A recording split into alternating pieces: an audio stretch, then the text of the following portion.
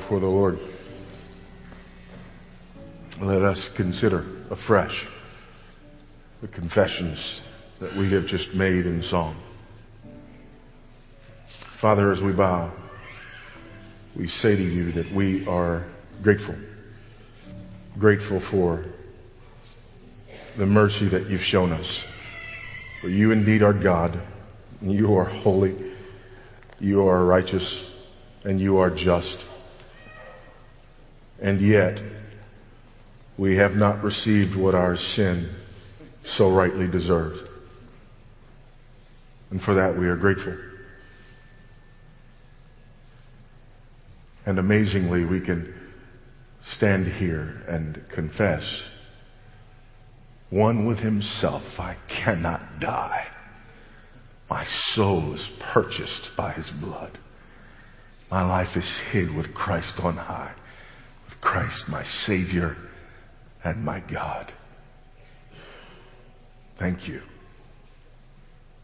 Thank you. In the name of our Savior and our God, Jesus Christ. Amen.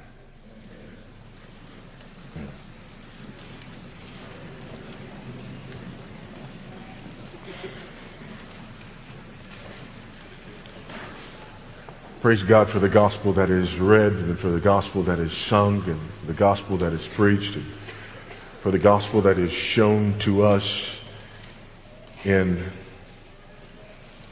the ordinances, for the gospel that we so desperately need, that we need to be reminded of, by which we live. This gospel that is our everything. And as we continue to walk through the book of Romans, I'm going to say something that may be difficult to grasp at first, but bear with me for a moment. Romans is one of those places where if we're not careful, we'll still miss the gospel, even though it's all over every page. Again, I say, it's one of those places where if we're not careful, we'll still miss the gospel even though it's on every page. Because oftentimes we get confused. There are two things that we do whereby we miss the gospel. We don't know what the gospel is. And we talked about that on last week, what the gospel is. And if we don't know what the gospel is, then we think only those places where we're talking directly about salvation or conversion or justification proper, only then are we really dealing with the gospel. Only then does that have anything to do with the gospel. And we dealt with that, as I said, on last week. But there's another way that we miss the gospel, especially in an epistle like this. What happens is, the writer gives us or lays for us the foundation of the gospel and goes on to give us numerous implications that are based upon the foundation of the gospel that he has already laid. But if we then treat those implications or those imperatives in isolation from the gospel, then all of a sudden we begin to negate the gospel itself. Because there is a difference between what the gospel requires and what the gospel produces. Let me say that again. There's a difference between what the gospel requires and what the gospel produces. And if we mix those two things up, then we've perverted the gospel. Well, let me see if I can explain further. What the gospel requires is quite simple. The gospel requires repentance and faith. That's it. That's what the gospel requires. You remember, the gospel is a proclamation of the work that God has done, this redemptive work that God has accomplished in the person of Jesus Christ. That's the message of the gospel. That's the proclamation. The proclamation is that everything that we've seen in the scriptures since the first proclamation of the gospel in Genesis chapter 3 and verse 15 finds its ultimate fulfillment completion in wholeness in the person and work of Jesus Christ, who has come and in his active and passive obedience has both satisfied all of the requirements of the covenant of works that the first Adam did not, and in his passive obedience has taken upon himself our penalty, thereby allowing God to be both just and the justifier of the one who places faith in Jesus Christ. That is the proclamation. The response that proclamation requires is repentance and faith. And that's all. That's what the gospel requires. Now, what the gospel produces is fruit and obedience. That's what the gospel produces. So how do we mix these up? Well, if we go to those places where the author is talking about what the gospel produces and treat them as though they're what the gospel requires, we have just added something to the gospel.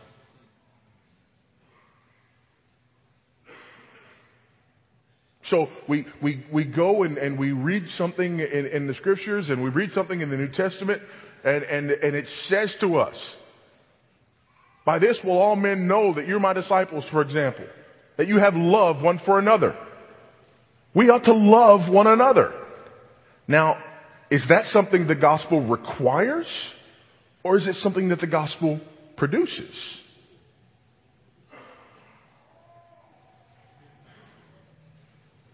That's something that the gospel produces.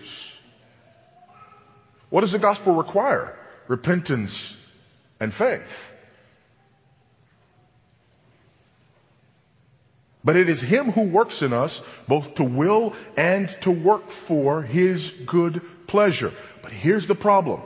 For most of us, from the top down, from those of us who are preaching, to those who are listening, to those who don't know Jesus Christ at all, here's the problem. The problem is that for the longest time in our culture, for those of us who preach, most of us were taught preaching in such a way that you absolutely confuse what the gospel requires and what the gospel produces.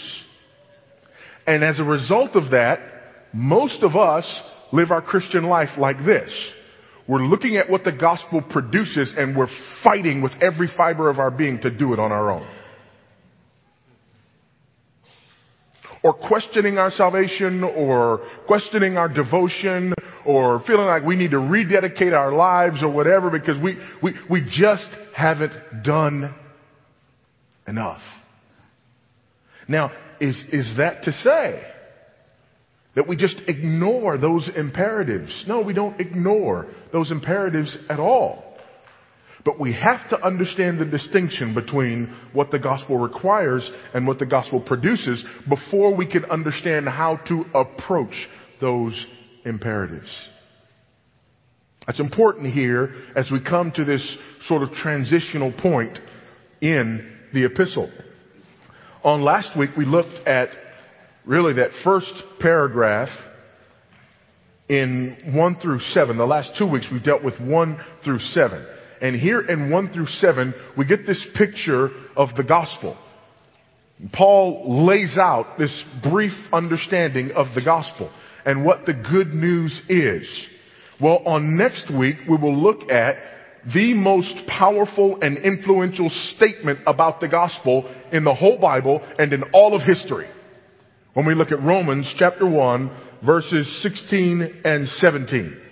It is the seminal statement about the gospel and the power of the gospel. And between those two, we have this paragraph where we see this compulsion in Paul's life. And here's one way we could look at this compulsion in Paul's life. We could look at this and we could say, see how Paul lives his life based upon the impact of the gospel. You need to do that. Or we can say, see what the gospel rightly understood and rightly applied produces in the life of the believer. What's the difference? If we confuse what the gospel requires and what the gospel produces and preach the imperatives without the indicatives, then what happens is the service is over and you and I leave with a list of 10 or 12 things that we've just got to do better. But if we understand the gospel rightly and the difference between what the gospel requires and what the gospel produces, then what ought to happen in us is twofold. Number one, there ought to be areas in our lives for which we praise God because of what He has produced in us by virtue of the gospel, and also a greater dependence upon God because of the things that we see in our lives that have not been fully saturated by and bathed in gospel thinking, so that we all at once praise God for what He has done and acknowledge our utter dependence on Him to continue to see it through to completion. That's way different than what we're used to. That's way different than what those of us are used to preaching. And that's way different than those of us who are used to listening to preaching are used to hearing. We are used to coming to the scriptures and going away with a pull myself up by my own bootstraps mentality. I have to be better than that. I have to do better than that. I have to work harder than that. And oh, by the way, the other thing that it produces in us is this dependence upon ourselves. So on the one hand, whereas a proper understanding of the gospel leaves us with that balance and that tension between here's what God has done in me and I'm grateful, and here's what I recognize still needs to be produced in me, so I'm dependent. What the other does is this. Here's what I've accomplished because of my devotion to God to this point. And here's how much harder I need to work in order to complete what I've accomplished. And oh, by the way, here's why I'm so much better than my friends, neighbors, and family members, because I do this and they don't, and I don't do that and they do. If you can't say amen, you ought to say ouch, right here and right now. That's what it produces. It produces pride, arrogance, and boasting. And a life lived in the flesh. But instead, look at this compulsion that Paul has in this next paragraph, beginning at verse 8. First, I thank my God through Jesus Christ for all of you, because your faith is proclaimed in all the world. For God is my witness, whom I serve with my spirit in the gospel of His Son, that without ceasing I mention you always in my prayers, asking that somehow by God's will I may now at last succeed in coming to you. For I long to see you, that I may impart to you some spiritual gift to strengthen you. That is, that we may be mutually encouraged by each other's faith, both yours and mine. I want you to know, brothers, that I have often intended to come to you, but thus far have been prevented, in order that I may reap some harvest among you as well as among the rest of the Gentiles. I am under obligation both to Greeks and barbarians, both to the wise and to the foolish. So I am eager to preach the gospel to you also who are in Rome. Here's what we have here. This is the compulsion in a man's life towards the proclamation of the gospel. We'd say that this was like God's calling on his life to preach the gospel. But it looks way different than what we're used to, does it not? This compulsion that Paul experiences both toward the gospel and what we would call this compulsion toward mission looks a lot different than what we're used to. It sounds a lot different than what we're used to hearing. Three things I want you to notice here. One, I want you to notice the God-saturated speech. The God-saturated speech. Listen to what he says. First, I thank my God. Let's count these. Here's number one. I thank my God. You got one with me? There's one. Okay? Through Jesus Christ. There's two. For all of you. Because your faith, by the way, there's a third one that's assumed, but we won't count that one because it's your faith in whom? Jesus Christ. Is proclaimed in all the world. For God, there's three, is my witness, whom I serve with all my spirit in the gospel of his Son. There's four. We got the second person of the Trinity mentioned again. That without ceasing, I mention you always in my prayers, asking that somehow by God's will, there's five. In the first two lines, he mentions God 5 times and another time indirectly. Just God-saturated speech. God-saturated language. And we're not even counting what's already happened in the paragraph before. How often he mentions God. How often his lips part to sing God's praise.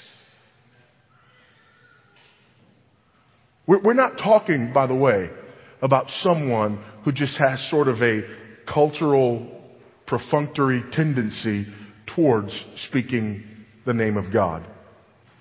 There are cultures like that, and have been times like that in history where it has just been more common for people to use speech that was more heavily laden with God talk.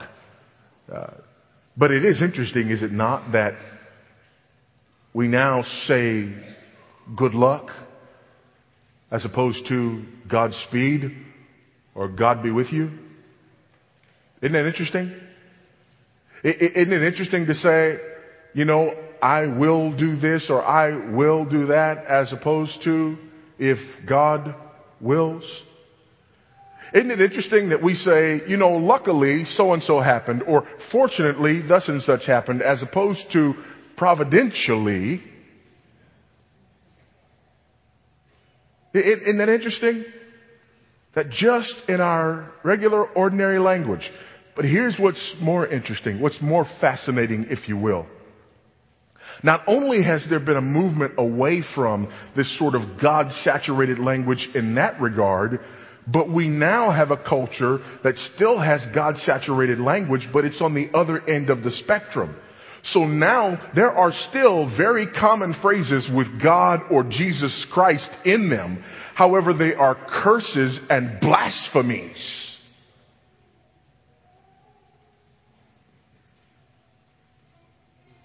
So it's not that God's name is no longer on our lips. It is simply that our attitude toward God has gone from one of praises from our mouths in God-saturated speech to curses from our mouths and yet still God-saturated speech. But this is not just sort of the cultural norm. Notice, the gospel is being proclaimed. The gospel is moving forward. People are being saved. This is a Jew of Jews from the tribe of Benjamin, educated at the feet of Gamaliel. He did not grow up saying Jesus Christ, y'all. Amen? So this is not just, it's my culture. It's the way, I was raised in Tarsus, and in Tarsus we all said Jesus. No, nobody used this name, but Paul can't stop speaking it. He doesn't assume it, but his speech is saturated with God talk. So no, it's not cultural, nor is it hypocrisy. Nor is it hypocrisy.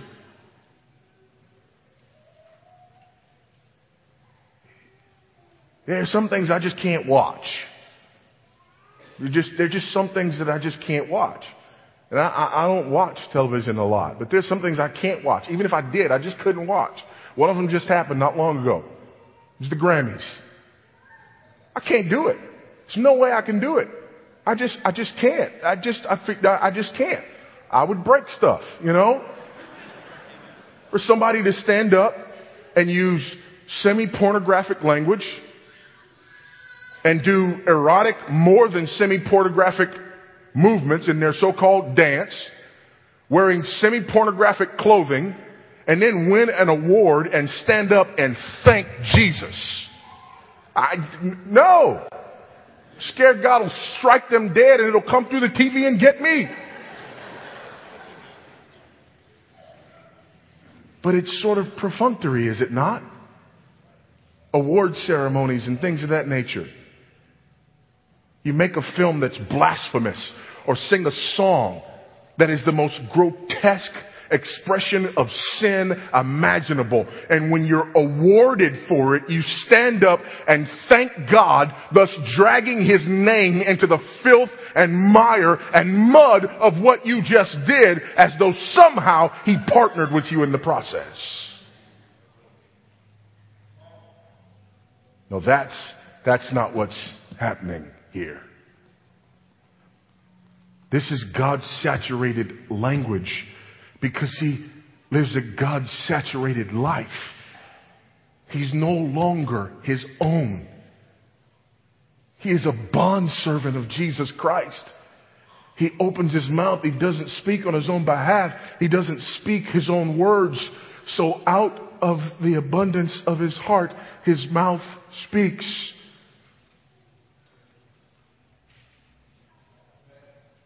You know why you and I don't have God's saturated language?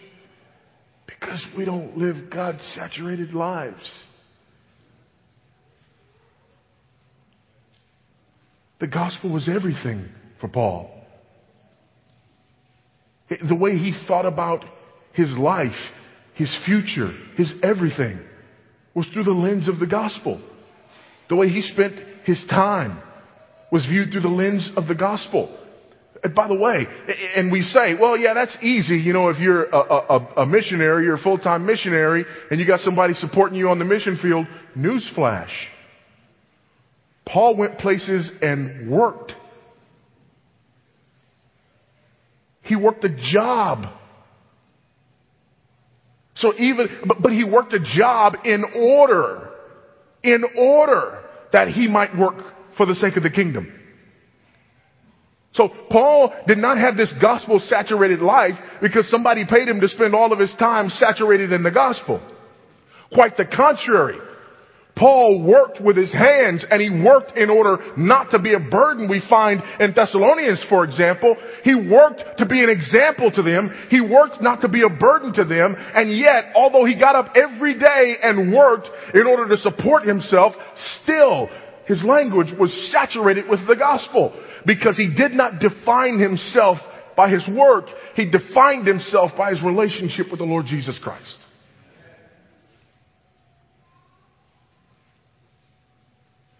His life was saturated with the gospel. See, we've experienced this cultural norm where basically what happens is we come here and this is where we do church life. And when we leave from here, that's where we do real life. This compulsion that Paul experienced in his life led him to live the exact opposite. He went out and did the other stuff out of necessity so that he could do the stuff in here, because that's what he was compelled to. That's what he was compelled to. Nor did he argue with that was normative, by the way. Let me just put that footnote in there. He didn't argue that was normative. He argued that he had a right to be supported from the gospel. Amen? Not only is there God-saturated speech, but there's God-saturated prayer. Look at this prayer. We don't get a picture here of his prayer. This is not the prayer. But in this portion of the letter where you see the thanksgiving, he mentions enough about his prayer and about the nature of his prayer and his understanding of prayer that we see that even it is God-saturated. Look at what he says. First of all, there's thanks to God. He says, I thank God through Jesus Christ. So there's God-saturated prayer. How do we pray? We pray to the Father in the name of the Son and in the power of the Spirit. That's how we pray. Prayer is offered to the Father in the name of the Son. So he says, I thank God through Jesus Christ. So first and foremost, we see that it's God-saturated prayer because his prayer is about thanking God. I thank God for all of you. Note this. Because your faith is proclaimed in all the world. In other words, Paul says, let me give you a glimpse into my prayer life. First of all, I'm a man who's grateful to God. When I pray, it is a prayer of thanksgiving. I'll never forget. I remember exactly who it was. It was Tony Evans, but I don't remember the particular message or setting. But I remember Tony Evans talking about prayer and using this illustration. And as he's talking about prayer and teaching on prayer, he said, here's what most people's prayer sounds like. God, gimme.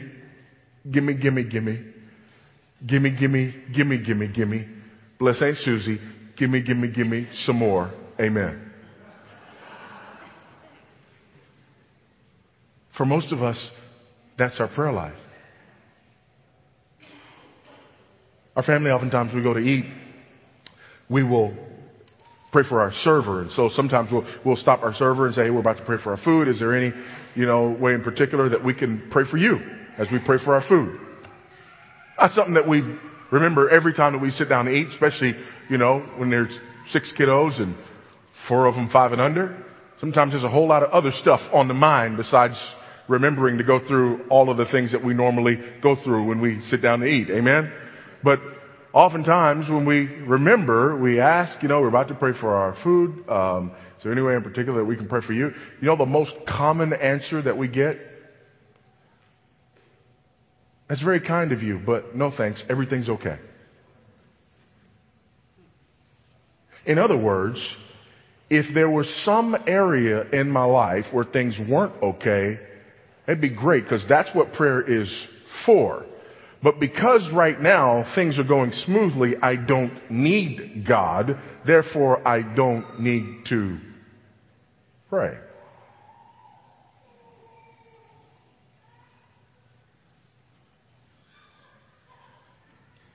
Anybody want to crawl up under something right now? He says, I thank my God in Jesus Christ. But then notice what he's thankful for. He says, I'm thankful that your faith is proclaimed in all the world. Just think about that for a moment. Paul says, one of the things I thank God for is the fact that your faith is proclaimed in all the world. Can you imagine that? Do you pray like that? I'll just go ahead and confess that is not the normal tenor of my prayer. Lord, thank you so much because I heard today about the faith of such and such a church that's being proclaimed in all the world. Thank you for the work that you're doing there and that your name is being magnified because of the faith that is emanating from that place. But when you have a gospel-saturated life and God-saturated prayer, what would excite you more than a group of believers whose faith is magnifying the name of the Lord Jesus Christ?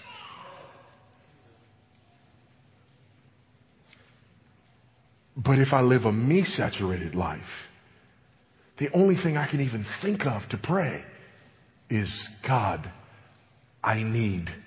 God, I want. God, would you give? God, do you remember what I asked for last time that you haven't given me yet? Not only that, but look at what he says in other places. It's not an isolated incident. 1 Corinthians chapter 1 and verse 4. I give thanks to my God always for you because of the grace of God that was given you in Christ Jesus. I thank God for you because of the grace that God has given you. Ephesians chapter 1, verses 15 and 16. For this reason, because I have heard of your faith in the Lord Jesus and your love toward all the saints, I do not cease to give thanks for you, remembering you in my prayers. Colossians chapter 1 verses 3 and 4. We always thank God the Father of our Lord Jesus Christ when we pray for you, since we heard of your faith in Christ Jesus and of the love that you have for all the saints. I'm grateful to God for what I see the gospel producing in you. Why? Because the gospel is the most important thing in my life, not me. The gospel is the most important thing in my world, not me. So there is nothing in my life, there is nothing in my world that brings me more joy than to hear that the gospel is being proclaimed, that God's grace is being poured out, and that His people are being known for their faith in Him. This humbles me. This absolutely humbles me. And yet there's more. He calls God as His witness. He says, verse 9, for God is my witness, whom I serve with my spirit in the gospel of His Son, that without ceasing, I mention you always in my prayers. God is my witness. God knows this to be true. I'm not making this up. This is real. God-saturated prayer. And then finally, listen to this piece. He appeals to God's will. Notice what he says at the end. Asking that somehow, by God's will, I may now at last succeed in coming to you. Today, you know what that would sound like? God called me to go to Rome, and I'm just believing Him for getting me to Rome. But the Apostle Paul says, my prayer is that by God's will I get there.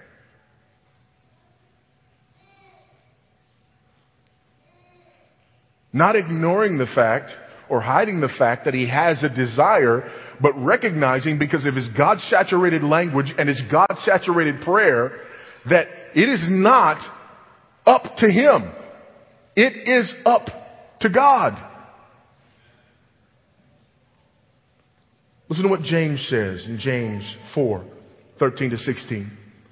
Come now, you who say today or tomorrow we will go into such and such a town and spend a year there and trade and make a profit. Yet you do not know what tomorrow will bring. What is your life?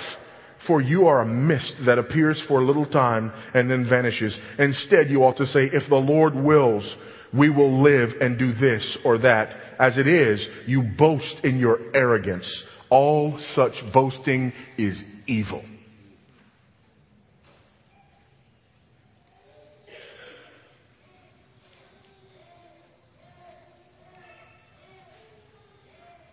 But in Paul's God-saturated language, that's not the way he speaks about this compulsion that he has to go to Rome.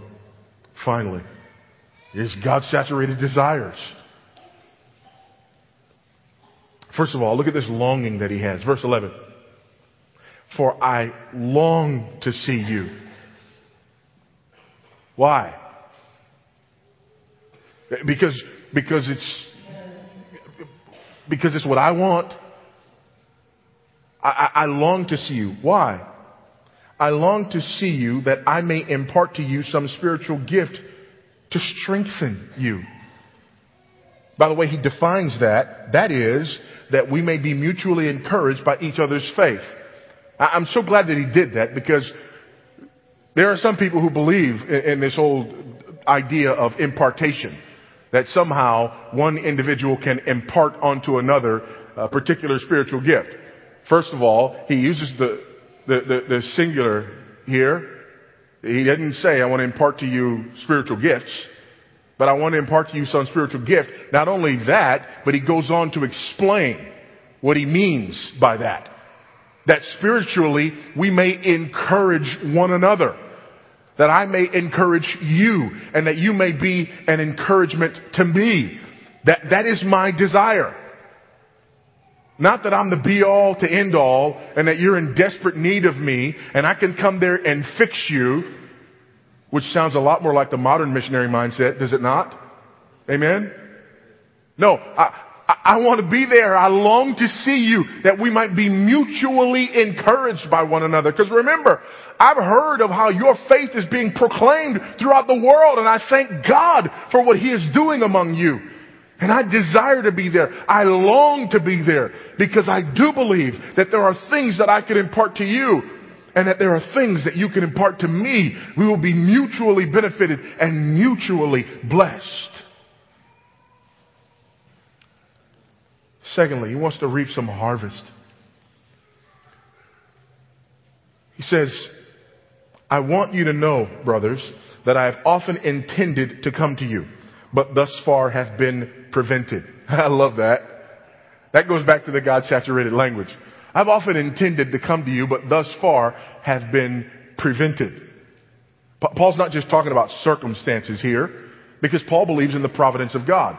Paul believes that God is sovereign. So everything that has come upon Paul, Paul understands, and we know this through reading the rest of his letters, that Paul understands that all of this comes to him from the hand of God. So here, Paul is balancing again this idea of his desire to get to Rome and the fact that he is utterly and completely dependent upon God to bring it to pass. So he says, I've often intended to come. I wanted to put it on my itinerary. I wanted to get there, but I've been prevented. God has not allowed it. That's why earlier on, what does he say? My prayer is that by God's will, I'll be able to be there. In order that I may reap some harvest among you as well as among the rest of the Gentiles. Here's what's beautiful.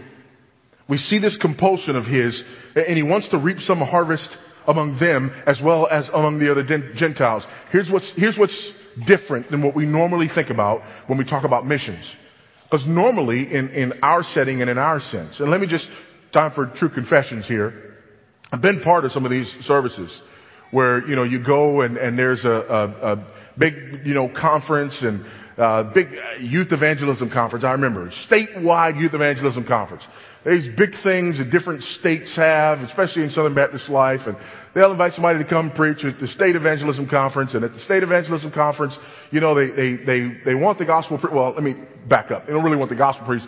They want the plan of salvation preached, and a bunch of people manipulated in any way possible to come up to the front and register a decision so we can go back and say how many people made a decision. But so anyway, they want that to happen desperately. But one of the things that also is often desired is for people to come forth and acknowledge a call to ministry or to missions. So you have the big missions conference. And then at the end of the big missions conference, there is this huge call. If God's calling you to missions, then you need to come. Well, first of all, I don't see a call to missions anywhere in the scripture. Amen. A Christian missionary is a redundancy in terms. Amen. All of us are called to proclaim the gospel. Whether you do it here or in another location, you're doing the same thing. First thing we've done is we've created this different class of people, okay? They're called missionaries. They're a different class of people and they're called to go somewhere else and proclaim the gospel. That's the first problem. Here's the second problem with that. The second problem with that is there are all these people who believe that they're in this other class of people who've been called to go to other places and proclaim the gospel, and that somehow only when they get there will they be able to unleash it. So you have a number of people who are saying, God has called me to proclaim the gospel to Muslims in the Middle East. God bless you, but here's what I want to know. What are you doing in your neighborhood? Well, no, my calling is to the, really? No, Paul says, I want to reap some harvest among you as well as among the rest of the Gentiles. By the way, that as well as among the rest of the Gentiles is not someday I'm going to reap a harvest among the Gentiles. That as well as among the rest of the Gentiles is I'm already in the process of reaping a harvest among the Gentiles right here and right now. And one of the things that excites him about Rome is that there is a parallel between what God has obviously called him to do and to be and what's going on in Rome. So it's not just that, going to Rome sounds real good. It's not just that it would make you, sort of this first tier, top flight, super spiritual person. If you say, God's called me to go to Rome, okay? Now it's Africa, God's called me to go to Africa or wherever, or the Middle East. Used to be Africa. Now, the flavor of the month is the Middle East. God's called me to go be a missionary in the Middle East among the Muslims. Really? Why are you here telling me? You got a passport? No, I'm waiting for my support to come through and I'm waiting for my... Really? You don't have a passport. You've never been over there. You done any language work? No, but when I get in the field, then I'll do... Really? But there's a call of God on your life. What does that mean? Tell you what it means. It means nothing. It means there's something that sounds really good to me and I'm going to claim it as my own. That's not what Paul's saying here. He acknowledges his desire. And I'm not saying there's anything wrong with a desire. Praise God for those desires. But there's a difference between here is my desire and if God wills, this is what I would love to do, which is what you're hearing here from Paul. This gospel-saturated life. Here is my desire. And if God's will is for me to do the same, this is what I want to do. I've wanted to do it long beforehand, but God has prevented it from happening. And there's a balance. There's a huge difference between that and here I am, and I know that this is the calling on my life. Why? Because when I was 12, I walked an aisle and I said it out loud to somebody. Therefore, it's gospel.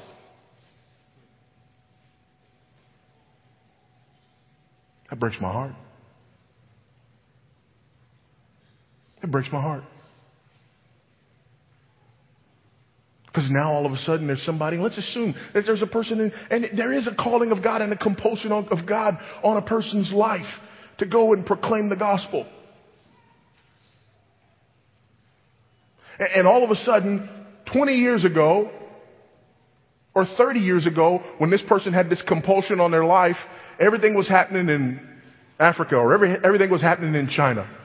So 20 or 30 years ago, this person stands up and says with their mouth, God has said that he's called me to be a missionary and to go to Africa. Or he's called me to be a missionary and go to China. Now, 30 years later, there's a need and there's an opportunity and an open door in the Middle East. That person's on the mission field in the Middle East, and you got one or two choices. Either the calling of God and the compulsion of God was for them to proclaim the gospel and he ultimately showed them where in the Middle East, or they lied or God lied because they're in the wrong place.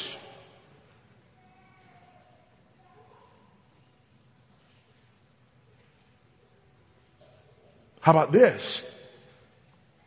God-saturated speech, God-saturated prayer, God-saturated desires. My desire is to proclaim the gospel. There is a passion in my life to proclaim the gospel among unreached peoples. I don't even know where it comes from. And if God should will it so, I would love to plant my life and lay it down doing precisely that. What's wrong with that? What's wrong with that? There's nothing wrong with that.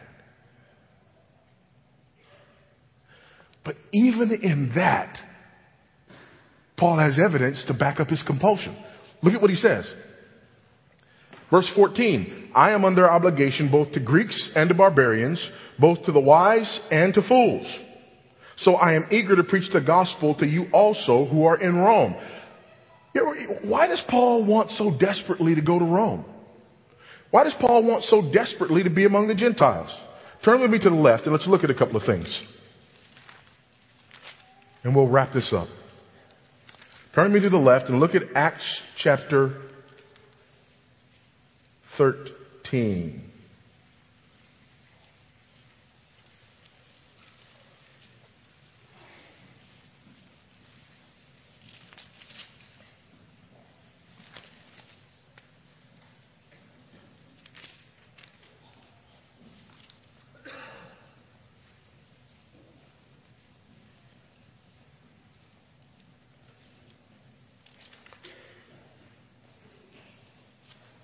Actually, go with me to 22.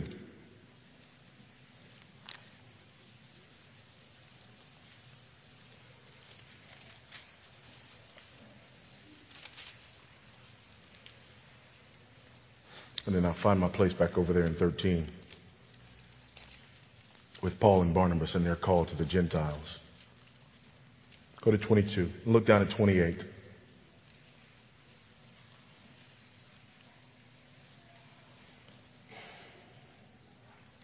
It's Paul, the Roman tribune.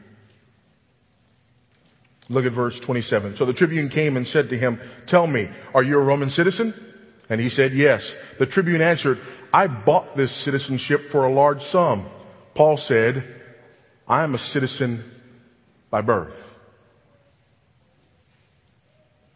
Why Paul to the Gentiles and not Peter? Real simple answer. The simplest answer is because God said. But here's another one. Paul's a Roman citizen. Born a Roman citizen. Well, does that mean that because Paul's a Roman citizen and God's called him to the Gentiles that he turned his back on the Jews? Well, turn with me to the left again and look in Acts.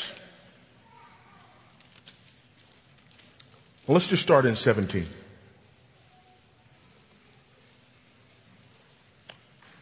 See if we can find a little pattern here.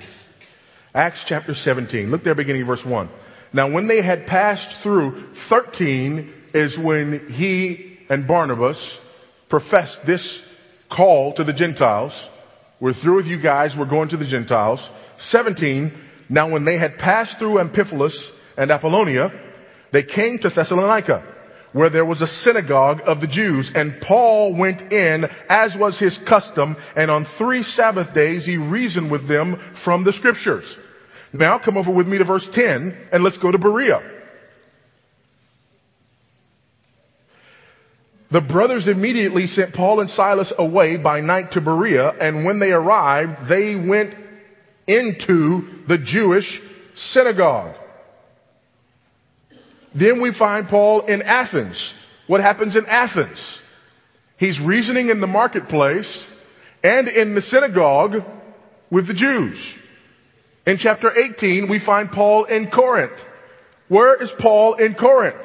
Paul is in the synagogue on every Sabbath, reasoning from the Scriptures with the Jews. So here we have Paul, who is the apostle to the Gentiles. And some look at that and say, well, all of a sudden Paul has turned his back on his own people. Folks, when we finally get to Romans chapter 9, there will be this amazing statement where Paul says, for the sake of his own people, the Jews, he'd rather himself be cut off. And in chapter 11, where he says, no, God hasn't turned his back on them, I'm one of them. Evidently he hasn't, here I am.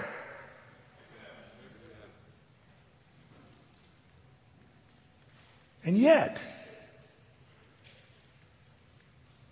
he says, I'm under obligation to these Gentiles and to Rome. Why? Because God in his providence had given him things that the other apostles didn't have that made him suitable for the task. And yet, it was not as just simple and pragmatic and straightforward as, well, you have this, therefore you go do that. Remember the language. There is a compulsion. There is a desire. But only if God wills. I want to do it. It makes sense for me to do it. But only if God wills. I believe I'll be there. I want to be there. My goal, my desire, my passion is to preach the gospel in Rome. But that's not the only thing that God can use. So there is this balance. This delicate balance always in the gospel-centered life. Recognizing that God is at work. That God is calling men and women to himself. And that God uses us. Recognizing that God has called us as those who are saved, those who are bought with a price, to open our mouths and to announce this good news. But that it is God, and only God, who can make a dead heart alive. Recognizing that there are places where it just might make sense for us to be. There are places about which we're passionate. There are sometimes people groups about which we are passionate.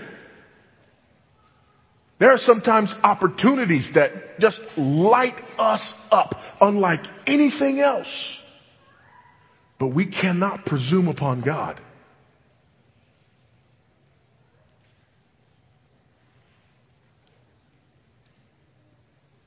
We must live in accordance with God's will. And recognize that we live in accordance with God's will. And let me show you the difference. Here's the difference. We already talked about this. On the one hand, here's this compulsion that I have, and I believe this compulsion is from God.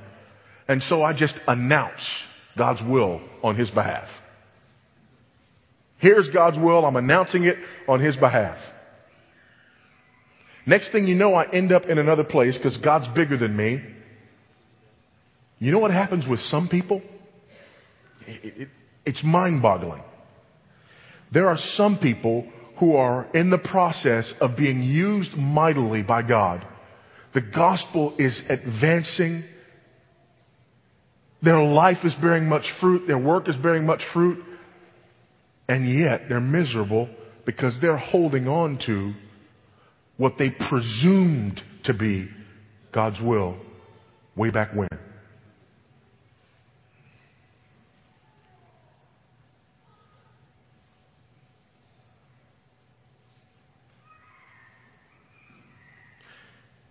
If you have Paul's attitude, it changes things.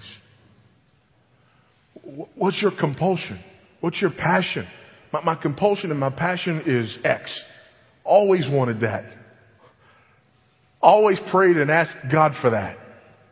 And yet you didn't end up doing it. No, I didn't end up doing it.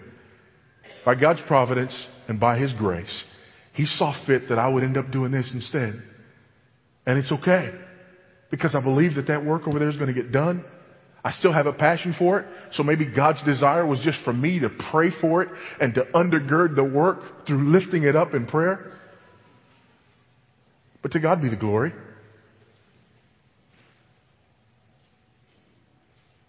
I'm expendable. Is that your attitude? I don't say that so you can go work it up, by the way. Remember where we started? This is not Paul's attitude because he worked harder than you and I to get this attitude. This is Paul's attitude because this is what the gospel does when it gets a hold of a life. So what's our prayer? God, help me to know the gospel, to embrace the gospel, to live the gospel. That the gospel might get a hold of me like this. That this fruit might be born in me. God, when I look at my life, I don't see God-saturated speech like this. Grant by your grace that I might bathe my mind in the gospel so that out of the fullness of my heart, my mouth would speak these things. I do not have God-saturated prayer like the God-saturated prayer that I see here. God, by your grace, grant that I might take my eyes off of myself, my own needs, my own wants, and my own desires, and have a bigger, broader kingdom view so that the prayers that I pray would not be isolated and limited and so narrowly focused on myself and the here and the now, but that somehow I would so rejoice in you. I would so rejoice in the gospel. I would so rejoice in your work that my prayers would even overflow in thanksgiving for the blessings of others. Because of the evidence of your grace.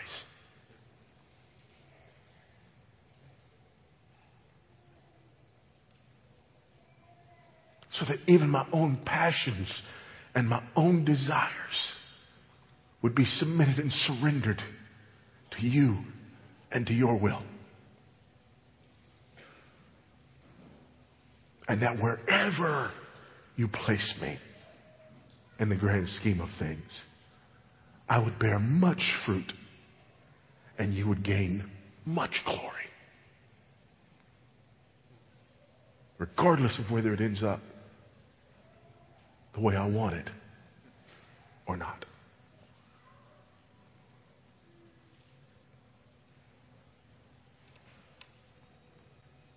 This is what a compulsion toward the ministry of the gospel looks like when we get the gospel. It's God-saturated through and through.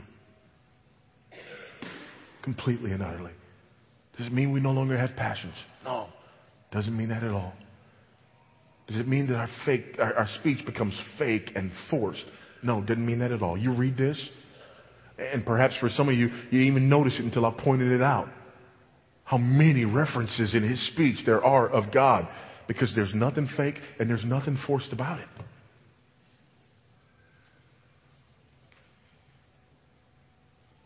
But when the gospel gets a hold of us, this is what it does. That's my prayer for you. And that's my prayer for me. Especially for those of you right here, right now, today, who've never gotten this because you've never gotten the gospel. And there are some of you in this room, and where you are is you've absolutely confused what the gospel requires and what the gospel produces. And you've been working, some of you have been working for years in order to try to manufacture that which is produced by the gospel.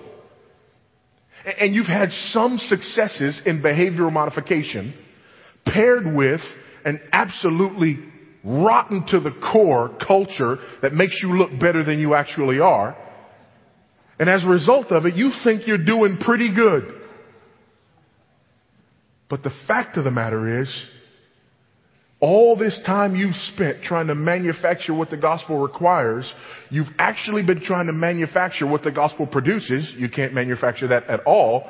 And you have never, ever done what the gospel requires, which, by the way, is also which God in his sovereignty produces. What the gospel requires is repentance and faith. And you have traded repentance and faith for human effort and trying to be better than most people around you. And if that's all you got, you will die and go to hell. Because it will never be enough. You will never appease God. You will never satisfy God. And all you have to look forward to is his wrath poured out on you. That's it. What is required of you is repentance and faith. Turn from yourself, turn from your sin, turn toward the Lord Jesus Christ. That is your only hope. Believe that he is who the Bible says that he is. That is your only hope. Cast yourself upon him. Cast yourself upon God's mercy. Beg God for the forgiveness that only comes through the shed blood of Jesus Christ and the obedience that he offered on behalf of his people through a life that never sinned and the death that you deserved. Embracing that is what the gospel requires. You do that, and here's the beautiful irony. You do that, And the gospel begins to produce those things that you never could manufacture. And all of a sudden, your life that used to be a roller coaster of measured success because you tried really hard, followed by huge, tremendous failures again and again and again because you don't do it right.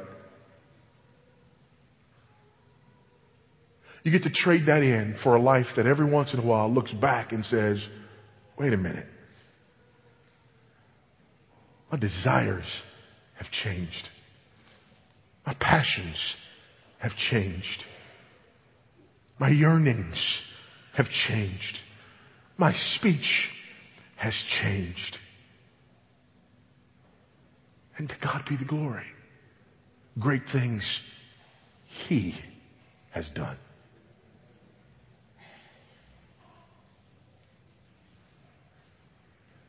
Believe on the name of Jesus Christ and be saved.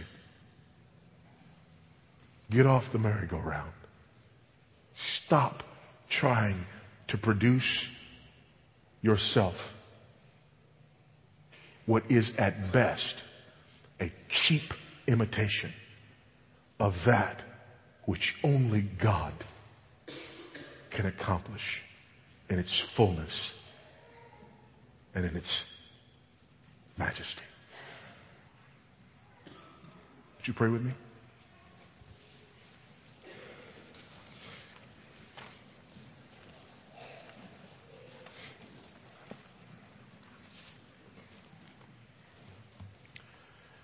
Father, as we bow before you,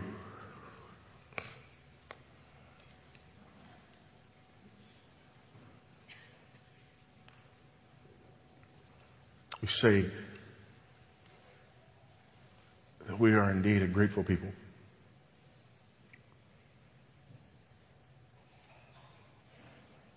But that's only true of us when we view the gospel aright.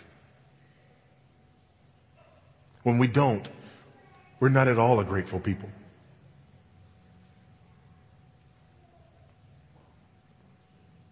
We're people trying to work and appease your wrath by efforts that are born in sin and shaped in iniquity. We're a people running hot and heavy to keep the hounds of hell at bay.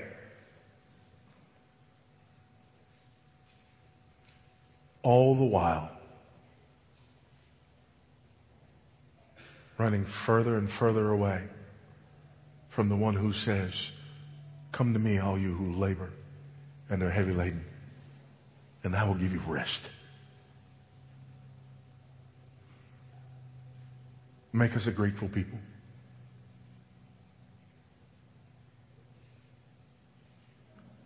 Grant us eyes to see,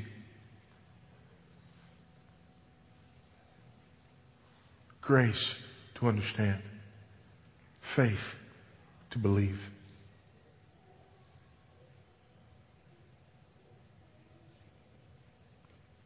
And when you've done so, grant us a compulsion to share.